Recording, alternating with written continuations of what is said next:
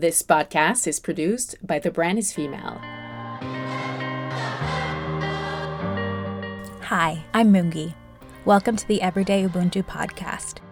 I think one of the other things about grief is that it gives you clarity about what matters and what really doesn't. And so for me, it matters that you use your time well, and it matters that you use your time for the benefit of other people. We couldn't be in a world that needs that more. This week, my guest is the author, public speaker, and co-founder of the Women's Equality Party UK, Catherine Mayer. Catherine started her career in journalism and years later found the time to also start a political party, of which she's now the president. She has written several books, a few of which we touch on in our discussion. In this episode, Catherine and I also spoke about her losing her husband, the musician Andy Gill, to COVID-19 last year. We discussed the grief that followed, the love she's holding, and the path she's currently on. To me, this was an important conversation on the subject of grief, and I thank Catherine for her candor. I hope many will come away from it with a stronger sense of purpose. Catherine Mayer, thank you so much for coming on the Everyday Ubuntu podcast. I'm really looking forward to speaking to you about your work and your party and your book.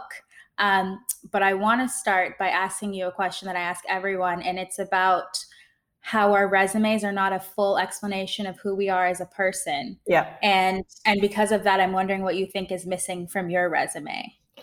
My resume is actually very hard to wrestle into shape anyway, because I have what might charitably be called a portfolio career. I do a lot of different things. But I think the thing that people wouldn't know, and I'm sorry to start on a sad note, is that some people will be aware that I was widowed a year ago, but what they won't understand about that is that my husband was a musician and quite a well-known musician, and he died with a lot of projects that were still going. So for the past year, I'm also working in the music industry, which is not something I've done before, but I'm in the process of putting out a big record, a kind of compilation record of covers of his work, the work of his band and Gang of Four, by very world famous musicians. So it's really, as I say, I already had a portfolio career, and now very much against my will, I've added another string to that bow. Well, I'm excited to watch that come out and see how that is. And I cannot imagine what it is like to have to do that. Like, obviously you feel like you're carrying on a legacy. And so there's the positive side of it, but then obviously this is something to wrestle with, I'm guessing. Yes, although I think so many people this year have lost loved ones to the pandemic. And although that it is incredibly painful to have lost him, he was the love of my life. And I also lost my stepfather 41 days before Andy, my husband. So my mother was widowed just before me. So we had a lot to deal with, and then going straight into lockdown. In spite of that, I would say that I'm very lucky, because he died right at the start of the pandemic, before they stopped people going into hospitals and being with the people they loved. He died before they banned funerals, before they banned memorials. And unlike many people who have to deal with the death of someone they love, there was never any question for me about how I would celebrate him, because he had all these projects going on. And to me, it was, absolutely a no-brainer that I would continue his work. So in that sense, very difficult and painful though it may have been, I have a kind of direction and purpose that I think a lot of people in my situation are deprived of and find themselves adrift. And I have been able to keep celebrating him, which is, I think, for so many people who have lost people in the pandemic, precisely the thing they've been denied. They're their loved ones are becoming just one more statistic, and they haven't even been able to come together and celebrate who they were. So I'm very aware of my good fortune as well. Well, you mentioned, continuing his projects and his work, and you also spoke about your mother. And so I know that you and your mother wrote a book titled Good Grief. And so I'm wondering how that came to be. And since that is more in your line of work, how was it sort of writing that memoir? Well, what happened, as I say, is that we were widowed very closely together and then locked down. And so right at the point where we were in the first phase of grief, we also were not allowed to see people. We both live on our own. And my mother, who is 87, had never lived on her own before. And although she's very capable, there were a lot of things she couldn't do. So the one human kind of area of human contact we had was that once a week I would go over to her house and I would put on all the mask and all the protective clothing, yeah. But I would do the stuff that she couldn't do. I would, I would care for her. And during those visits, at the end of every visit, we would kind of talk about what was going on. And so that became a kind of weekly institution. And around that time, both of us spontaneously started writing. She started writing letters to my dead stepfather to tell him about all the extraordinary things that were going on, including the death of my husband and the pandemic. And I started blogging because my husband had been a public figure. There was a lot of curiosity about him. I was getting press inquiries and inquiries from fans. And I thought it would be easier to try and answer everything at once. And so a publisher saw my blog posts and asked me to turn them into a book. And I said, I think it's too early for that, but you've really got to look at these wonderful letters my mother's writing. And so I sent the letters to the publisher, and she came back to me and said, these are truly wonderful letters, but we need you to write the book that goes around them. And so I did. And that's basically about as close as we've ever got during this whole period of time. So, we've never hugged or anything like that. Mostly I still keep more of a distance and wear a mask, but we do at least have the regularity of seeing each other. And I still do that every week. I cook food for her. I do things like change her duvet, etc. And I help her with the online world because she'd never, for example, used an online bank account or anything like that. She'd never had a smartphone. So there are a lot of things that somebody that age, however sharp and on the ball they are, will need help with. Yeah, like ordering groceries online from Ocado or Yeah, exactly. Yeah. Well, so I wanted to ask you what advice you have for those dealing with grief, but I feel like it also sort of goes in with a question that I usually ask my guests later on. You said that, you do realize that you have some luck in that you can celebrate his memory and you have his work to continue. But I know, of course, that grief can be tough. And so I wonder, in those really tough moments, what sort of does sustain you? Love.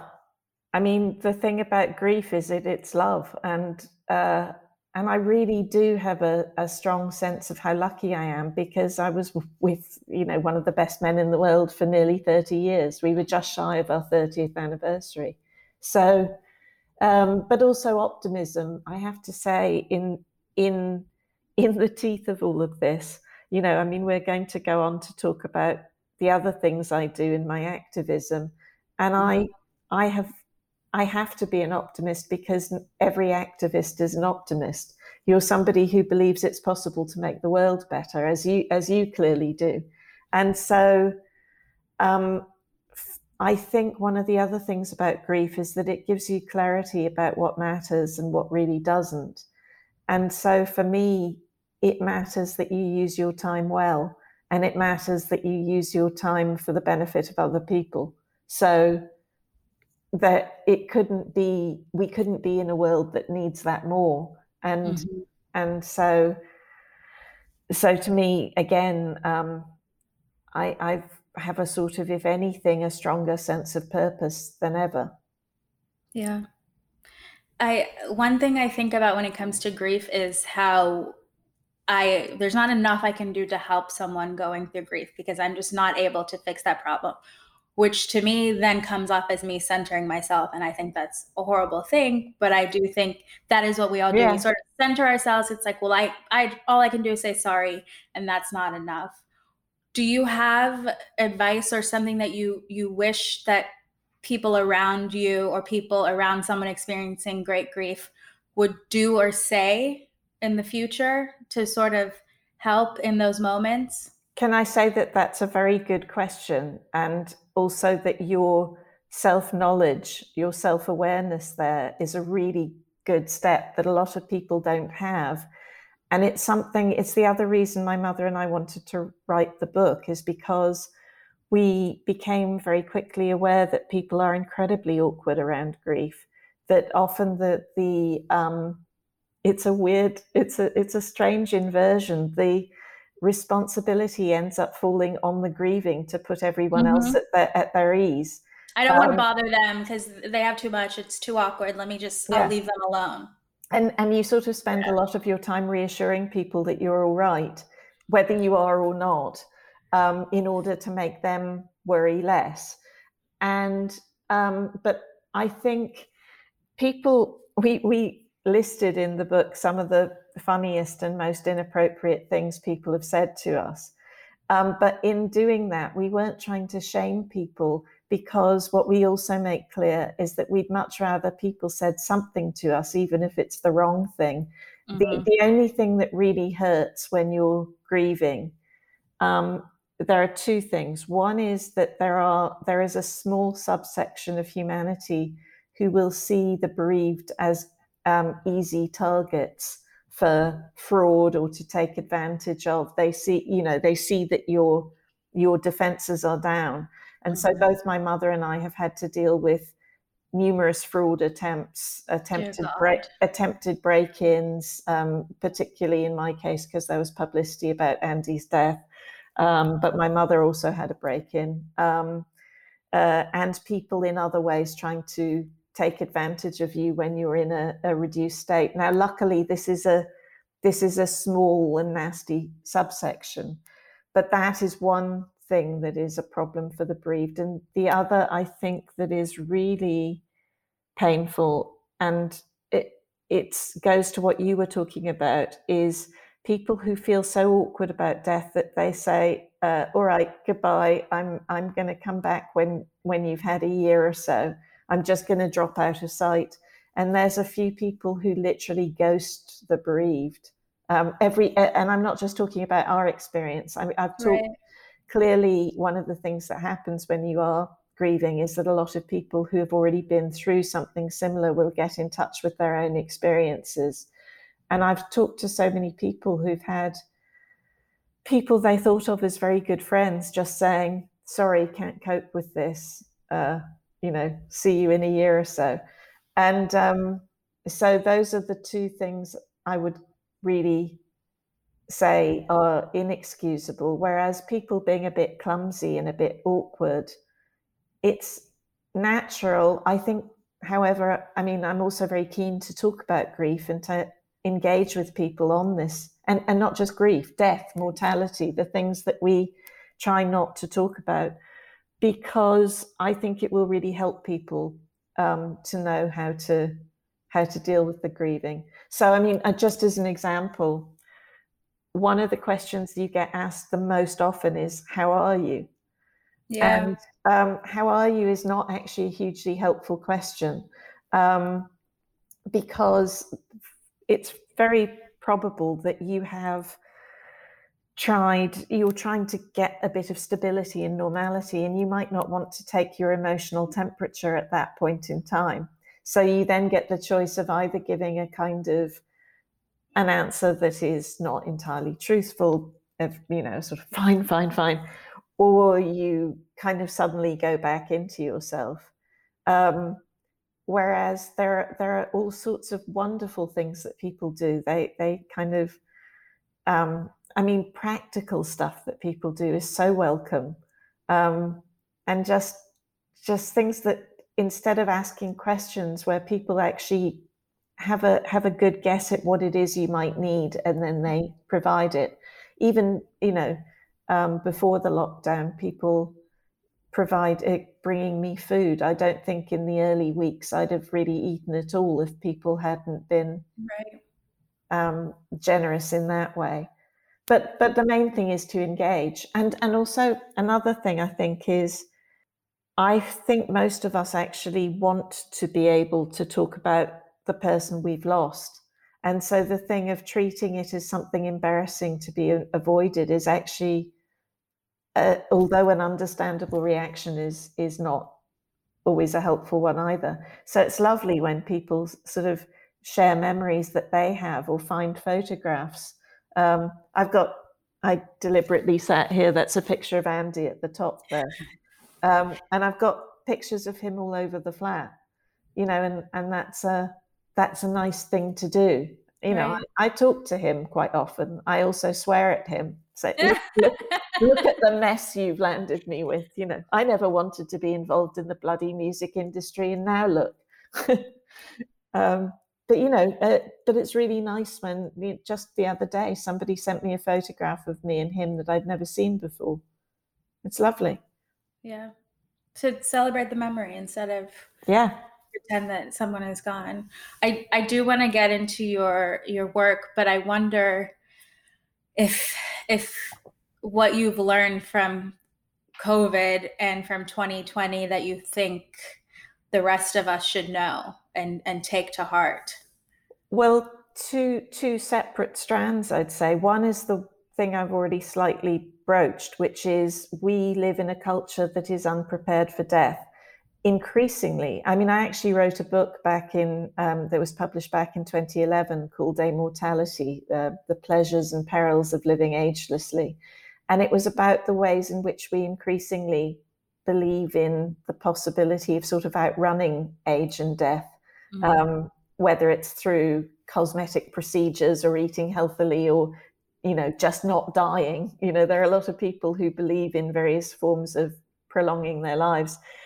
And there's nothing wrong with that, provided that you also take on board the reality that we all will die, and that failure, the more, I sort of think of it as being a little bit like a kind of monster in a horror movie, that the more you look away from it, the more you don't see it, the more scary it becomes. Mm-hmm. Whereas the more that you realize it's also part of life, the more you are able to really accept that this will happen at some point, that you're not, you want to live as long and as healthily as possible, but it is an inevitability, and that you make preparations for it. You talk about it with other people, because, when Andy died, it was very sudden. He's probably one of the earliest victims of COVID in this country. And he had no will. I didn't know where anything was. So there's a level of practical disruption that you can avoid. But I think much more it's the kind of emotional, you can't prepare for it, but I think in having honest conversations about it, you do diminish some of the fear. And the other thing, though, about COVID, and this goes very much to the work I was already doing as an activist, is it has revealed structural inequalities. There was a lot of nonsense talked at the beginning. We had the Prime Minister here talking about COVID as being a leveler. It could attack anyone. And of course, it can attack anyone, but it hasn't attacked people equally. It has exacted a higher death toll among communities who were already more vulnerable because they were poorer, because they were living in closer proximity to each other, because their health was already poorer, because they were in frontline jobs and they weren't properly protected, because they were disregarded by society, because they were old or disabled. It took a higher toll of all of these people, and it was allowed to do so, and there were unnecessary deaths. So I think it has given us a really clear image of structural inequality. And then, of course, the impact of the pandemic and the disruption has been very gendered as well. So women have borne the brunt of so many different things in it. Women have been more likely to lose their jobs because they were the kind of jobs that would go quickest in some of the industries that were the hardest hit. Women have been expected, if they were employed, to manage being employed while homeschooling, while caring for people, while doing all the stuff they normally do. And of course, rates of domestic violence have risen. So for all of these different reasons, COVID, what we can learn from COVID is what we really already knew, that our society is disfigured by inequality, that we need to sort that out. Absolutely. Well, yeah, what you said about, the prime minister, you see that he and also Trump went straight into hospital, taken care of, and you're sitting here like, you may not be the healthiest of men, yet you're going to come out fine because you are two powerful white men.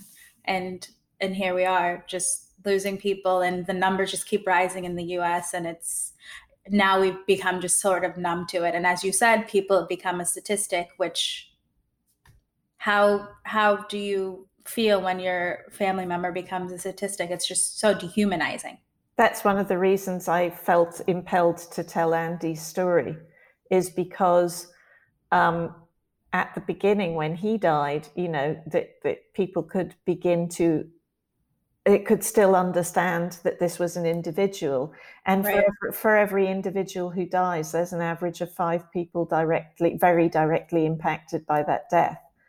But as soon as it started going into the tens of thousands and then the hundreds of thousands, you're in a situation where the human brain no longer understands this as a series of human tragedies with all of these knock-on effects, and begins to become numb.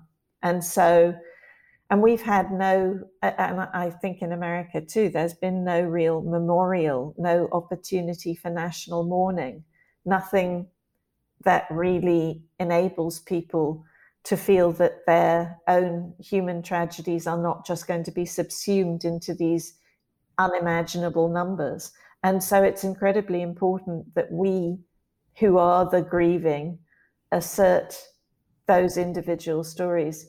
And I joined a group called COVID-19 Bereaved Families for Justice UK, and we've been also campaigning for a judge-led independent public inquiry with a rapid review phase, so that the lessons of the pandemic are learned and acted on. Of course, there's a huge amount of resistance to this because people think that it's all about blame. I mean, I do think at some point it's going to be important to hold people accountable for the mistakes and the cronyism and the corruption that have impeded the response. But what's really crucial is that the lessons are learned in time to save other lives. And so that's what we're campaigning for. And we're also campaigning for appropriate mental health support, because much as things like grief counselling can be useful, for many, many of the bereaved in this pandemic, it isn't about grief, it's about trauma, because they had people ripped away from them and they didn't get to say goodbye.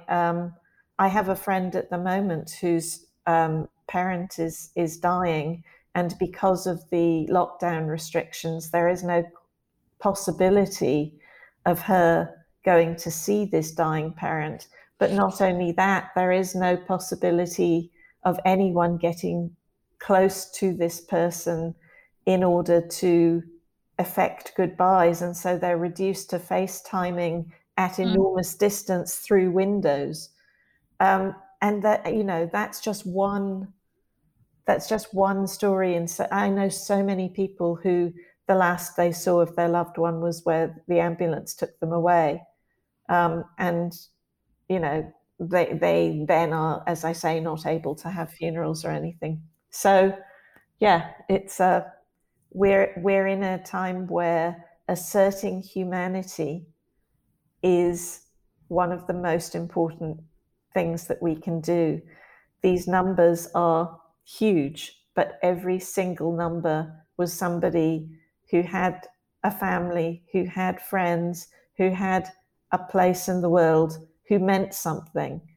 And, you know, it's really funny, because it's not funny at all, but you know, the way that phrase "all lives matters" gets bandied about as some kind of awful, it's used against Black Lives Matters to mean almost exactly the opposite. Usually when people say all lives matters, they're kind of ignoring the point of Black Lives Matters.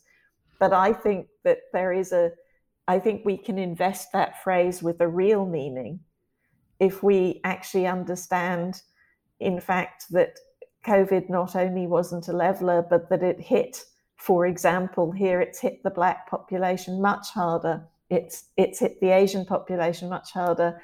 And that there were, as I say, also, you know, this notion of people had underlying conditions, as if that meant their lives were less valuable. Right. That people were old, as if that meant their lives were less valuable. All lives matter in a very real way. And if you're, you know, if you're going to argue for that, then you really have to understand what you're arguing for. Well, so you mentioned, you know, how it's hit women harder because it hits on every way, and economically and socially, family wise. And so I want to talk about how you founded the Women's Equality Party in 2015. And if you could give my listeners who are outside of the UK a little bit more background on the party. Yes, I'm wearing the T-shirt. I love it. I'm wearing a Women Support Women T-shirt. I know. I saw it's a good one. Well, I'll show you. You see, it's the initials WE and then the equal sign. My background is in journalism and as a writer, and but I am on the founding committee of a big festival that is now global, but started in London, called the Women of the World Festival, the WOW Festival. In 2015, I went to an event at the WOW Festival in which women were, female politicians were talking about what their parties would do for women, you know, if they were elected. And I found myself in the audience getting increasingly depressed, because these were all sort of bright women, really bright women, different political persuasions, but all of them were the kind of women you'd really want to see in power. Mm-hmm. And none of them were anywhere near the top of their parties. And I was just thinking about the fact also that the way they were talking, they had so much more in common with each other than they seemed to me to have with some of the dinosaurs in their parties as well. And so when there was a Q&A session, and this was a big theatre with about 400 people in it, I got the microphone and I just said, don't you think we actually need a women's equality party to, you know, you all sound so collegiate and there's so much that brings us together. Do we not need another party to sort of bring this together? And I was talking, and I'm not sure people present would have understood why. I was talking about a really terrible party here, UKIP, the United Kingdom Independence Party. And I was sort of saying that we could use the UKIP model. And why I was saying that is UKIP, that there had been, in 2015, people would still say to you, a small party can't make a difference. An outside party can't make a difference. And I was already going, and this is before the Brexit vote, I was pointing at UKIP and saying, there is a small party that is actually never, you know, in electoral terms, they only ever once directly got an MP elected. They were never going to be the party of government. And yet they have had a more seismic effect on politics than you can possibly believe. And the reason that was possible is because all the old mainstream parties are weak and confused, and they will, instead of asserting clear policies, they'll copy anything they think is a vote winner. So I was going, okay, let's show that feminism is a vote winner. If we can do that, then all the old parties will make themselves over in our image, and they'll deliver our objectives without us having to be elected to do it. So that was I stood up and basically said that. And I said, if anybody wants to discuss it further, I'll be in the bar, which was potentially a very expensive thing to say, because quite a lot of people followed me to the bar. It could have been a really big round of drinks. But also social media picked up on it. And by the time I got home, I discovered that I had, in theory, said that I was going to found this party. Whereas what I'd actually said was... There you go. I'd said, wouldn't it be a good idea? And so I rang... I have a friend who is very well known here in the UK. She's a broadcaster and comedian and polymath called Sandy Toksvig. I think in America you've got Bake Off, so you probably see her in the Great British Bake Off there. Mm-hmm. Anyway, I rang. Sandy is also on the founding committee of the WOW Festival, so I rang her and I said, you won't believe what happened. I seem to have accidentally started the Women's Equality Party. And she went, but darling, that's my idea. And I went, what? And she said, as part of the closing ceremony for the festival, which she would organize every year, she was intending to create a kind of a women's government, obviously not a real one, but she was going to bring her ideal government of women onto the stage. And she said, I was just about to ring you and offer you the job of foreign secretary. So we decided to work together to set up the party, and we did it. And it's one of these things, if you ever actually thought about it in advance, you'd never do it. It's an enormous amount of work. It's crazy. We will never, it's totally took over our lives, and we're constantly still doing stuff for the party. But the party also exists now very much independently of us. Although our primary method of making change is to get the other parties to copy us, which, by the way, works really well. And at elections, we deliver our manifestos to the other parties with a ribbon and a sign saying, please steal me. Because we want them to try and neutralize us by stealing our policies. But we've actually already, way ahead of schedule, got somebody elected at the 2019 elections. So we already have our first elected representative, and we're now gearing up for the London mayoral and assembly elections, which were supposed to be last May, but they've been delayed by the pandemic until this May, and will be very hard for us to fight because you're not allowed to do any of the stuff like door-to-door canvassing, right, or standing on street corners and accosting people. And it means that the old parties will be massively able to outspend us on things like leaflets and advertising hoardings.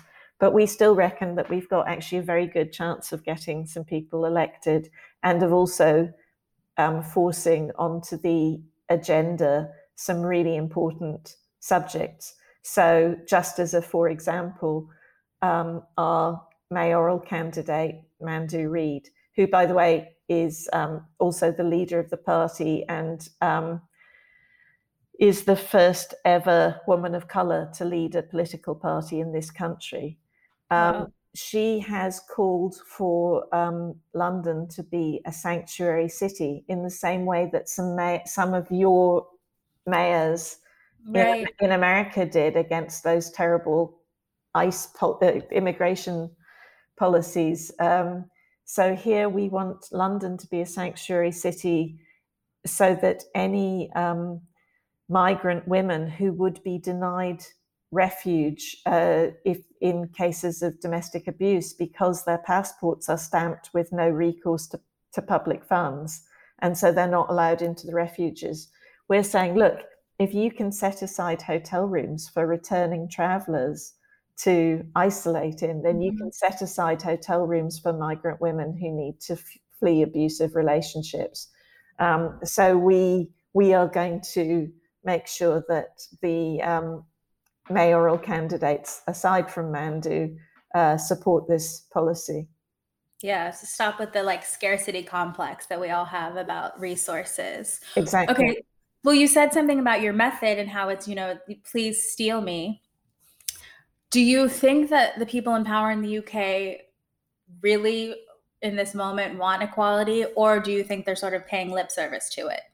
I think that's a really good question, and one that is at the heart of why we're not at equality, because basically, if you talk to business leaders all know that equality isn't just something you do for reasons of social justice. It creates stronger, more resilient organizations with a better talent pool, with better decision making because of the diversity around the table.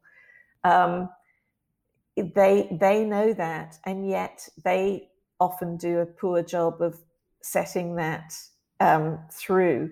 And there are a series of reasons for that. But one of the reasons is that there are always people who are scared that equality means taking away from as opposed to giving to. And there's this notion of the kind of equality as a piece of cake, where if I have a piece of cake, there's less for you. And of course, it doesn't work like that at all. But politicians are like that, and even more so. And one of the, that there are still an overwhelming number of men in politics. And one of the problems with achieving equality is that although it is actually so much better for men, better in their health outcomes, better in their mental health outcomes, better in relieving social pressures from them, so many different ways, economically better, a lot of men are still scared of the idea, and they think that we're coming for them in some way. And so one of the challenges that I've set myself is to kind of build male allyship around this, but understanding that they're doing it not for us, but for them. Right. Well, I've spoken to a lot of people recently who, back to the US example, that if we were to uplift Black women and make sure that they were taken care of, everyone else would be taken care of. Yes. So why is it so difficult for us to try and do that? And there have been some shameful episodes, back in suffragette history, for example, where white women saw the uplifting of Black women as being dangerous to them and taking away from them. And it's this way in which interests are perceived to be against each other when actually it's the opposite. And thank God for the votes of Black women. I have to say, by the way. I lived in Georgia, so I got a lot of thanks all of a sudden. Do you know what? I danced. I put Georgia on my mind, and I danced that morning. I was so happy. It was so amazing to see the vote go that way. I poured some champagne. I wanted to ask you, who are the women who have inspired you? Well, my grandmother would definitely be one of them. In fact, both grandmothers. One of my grandmothers was a novelist who she was widowed early, and she lived a very, very full life. And the other one was a singer. She was an RKO music radio. What am I trying to say? Radio City music star. And she worked with George Gershwin and various people. And again, sort of like both of them were these extraordinary, vibrant women who outlived husbands and, you know, have went into their very late years still very active.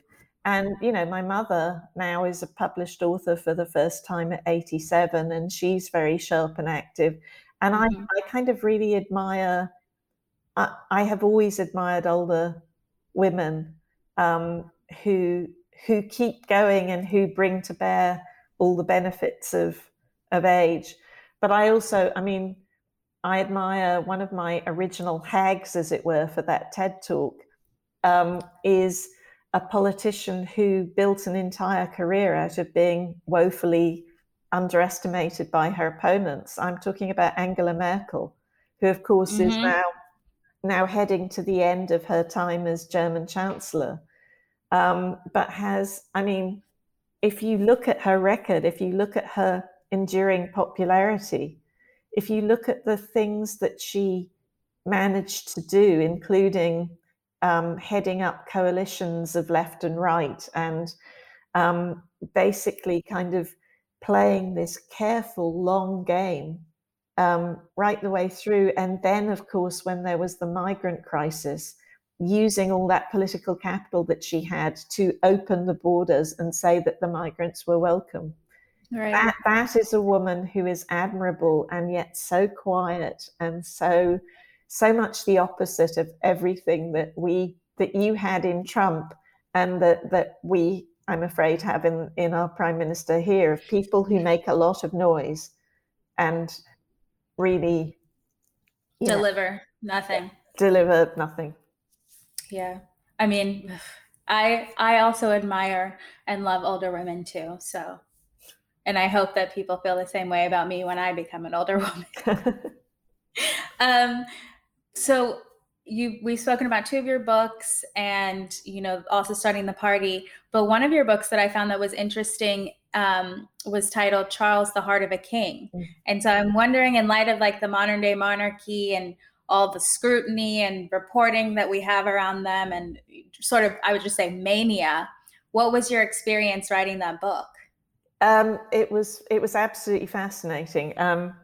It took me kind of years to do, in the sense that I worked for Time magazine for a long time, and before that for other news weeklies, and I covered the royals very closely. So I was a foreign correspondent in London at the point where Princess Diana died, for example. So I was wow. right in the middle of all of that coverage, and I very quickly appreciated that people think about royal reporting as a kind of soft option, a bit like celebrity reporting, and it's nothing of the kind. And the reason it's nothing of the kind is twofold.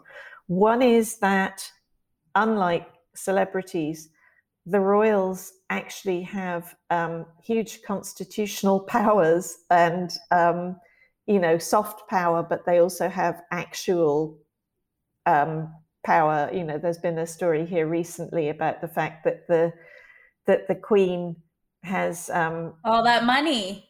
Oh, well, the money, yes, the money. Yeah, the money that she sort of figured out a way to have something written so that it was it's figuring out. Is that Yes, laws. It's what they can intervene in lawmaking in ways that people don't appreciate. And of course, like if you're in the UK, people think of them as being. Think of her as being the Queen of England, the Queen of Scotland, the Queen of the different nations of the United Kingdom. But actually, what people forget is that she's the Queen of other countries as well. And then there's also still a Commonwealth role, and so these are figures who are much more powerful than your common or garden celebrity. Though, of course, we now have the fascinating spectacle of Meghan and the intersection of celebrity with royalty, with some very bumpy results. But the other reason it's very hard to cover the royals is that they are protected by layers of official secrecy. And so, unlike other kinds of public figures, they have no duty to transparency. You can't call them to account, and it's very hard to get insight into them.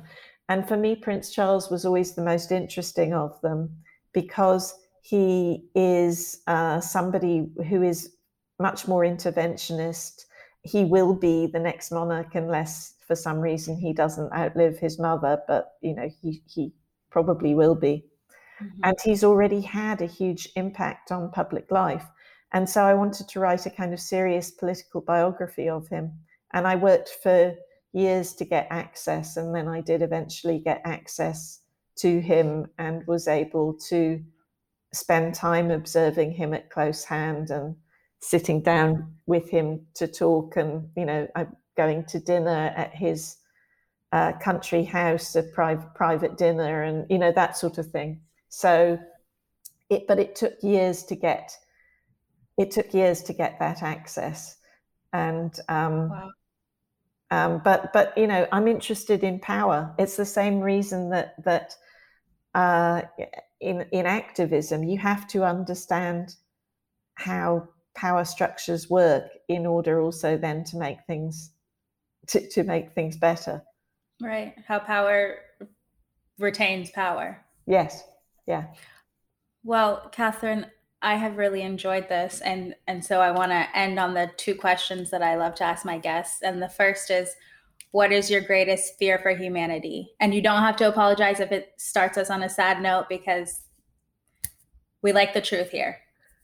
So my greatest fear for humanity is that too many people will buy into the myth of progress, that progress is linear and constant, and that you don't have to do anything to move forward. The one benefit I can think of the appalling Trump presidency is that it showed people how very quickly gains can be reversed. It showed how much damage can be done in a short period of time, and how very important it is that we focus on defending the rights and protections we already have, as well as expanding them for greater equality. And my biggest fear is complacency, that people still assume that, like, oh, it's all going in the right direction, we can just let it slide. And I think there is a resurgent. I think there is a kind of resurgent populist far right that is emboldened by not just emboldened, that is boosted by the polarized world that is also being created through the digital revolution, through social media, through the ways in which the world is genuinely becoming more and more divided between rich and poor, for example. And so, again, I think we have to be massively vigilant. And my greatest fear is that we're not vigilant enough, that we're not determined enough, that we don't do enough. What is your greatest hope for humanity? I think in every moment of turbulence, there is a possibility for change in the right direction and at speed. Because the other thing that holds back progress is if things are too stable, if people are too comfortable, then they kind of live with things being, not quite right. I want to mention before we go, there's one other thing that is very close to my heart, that another organization I co-founded, which is a festival called the Prima Donna Festival, which we launched in 2019, and it's a wonderful festival of writing and creativity that puts women at the center and voices from the margins at the center. And we call it The World as It Should Be for one weekend, because we think that what we're doing is we're coming together and we're imagining how wonderful the world could be. And for me, my greatest hope is that we can seize the current turbulence, that we can seize the learnings of the pandemic that showed us exactly where inequality lies, that we can use the imagination that comes through the creativity of voices of people who are very often pushed to the margins, and that we can make change at speed and build that beautiful, better world that will be better for all of us. I hope for that too. The learnings, I think, is a very big thing. So thank you very much for coming on the podcast. I really enjoyed speaking with you, and I think that everyone will enjoy listening to this episode, and there was lots of learning to come from it as well. Thank you. I hope you enjoyed this conversation today, and don't forget to hit subscribe and give the show a rating and review wherever you enjoy your podcasts. Follow me at mungi.ingomane on Instagram. I'd love to hear from you and get your feedback on the show. I'll be back in a week with a new episode. Thank you for listening to Everyday Ubuntu.